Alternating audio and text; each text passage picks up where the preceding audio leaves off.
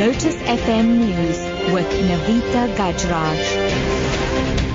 7 o'clock, good morning. The Freedom Front Plus says it will oppose a new proposal that police should be allowed to remove disorderly MPs from the National Assembly if there is a threat to life or damage to property. This comes after the Sub-Rules Committee reviewing National Assembly rules agreed on the proposal. It was also agreed that Parliamentary Protection Services will be responsible for the removal of disorderly MPs who refuse to leave the chamber. Mercedes Besent reports. FF Plus Chief Whip Corné Mulder says even if there's damage to property, it should be the responsibility of the Parliamentary Protection Services to remove an MP and not the police. Protection Services should be equipped to deal with all situations, and only in the most unlikely situations the different steps could be taken. Mulder says police should only be allowed into the chamber if there's a bomb scare, hostage drama or terrorism threat. He says the FF Plus will oppose the Sub-Rules Committee's proposal at the full Rules Committee meeting next Tuesday. The members of the Parliamentary Ad Hoc Committee on Nkandla will deliberate on what they saw at President Jacob Zuma's home and the report of Police Minister Nathi Nhleko today. The committee will resume its sitting in Pietermaritzburg after spending yesterday conducting an in-loco inspection of the security upgrades at Nkandla. The members were shocked by evidence of gross inflation of prices, shoddy workmanship and wasteful expenditure.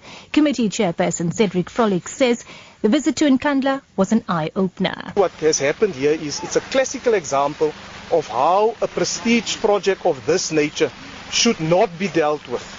Because you expected that there would have been closer coordination between the relevant departments in dealing with this matter here. That is why you find now a situation where 21 bachelor houses that were built be standing vacant because nobody wants to accept the responsibility for who's actually supposed to occupy that.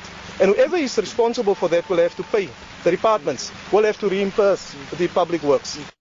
Meanwhile, DA leader Moisi Maimane says they will participate in the committee's deliberations on the Nkandla visit. The next 2 days will put and will ultimately on the Friday put an alternative report if the ANC just simply wants to accept their report as they put it up.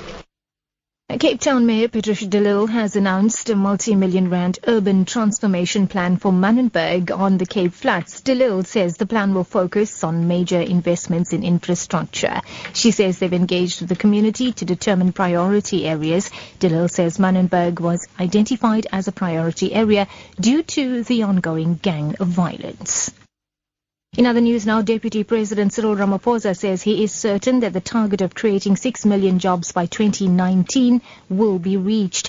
He was speaking at the inaugural meeting of the Public Employment Program at Orange Farm, south of Johannesburg. Many people see this work not only as a source of income, but as an opportunity to gain experience, to gain the know-how of the world of work, experience that stands them in good stead when they will finally get gainful employment elsewhere. So this work opportunity does a lot of things. It restores the dignity that ordinary people can gain out of being properly involved in a work situation.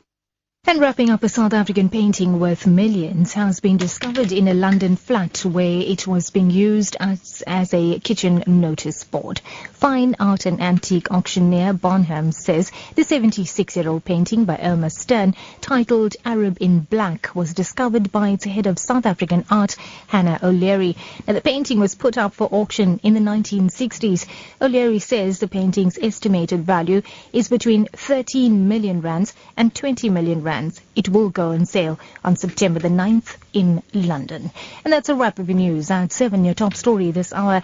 The Freedom Front Plus says it will oppose a new proposal that police should be allowed to remove disorderly MPs from the National Assembly if there is a threat to life or damage to property. For Lotus FM News, I'm Navita Gajraj. I'll be back with headlines at 7:30.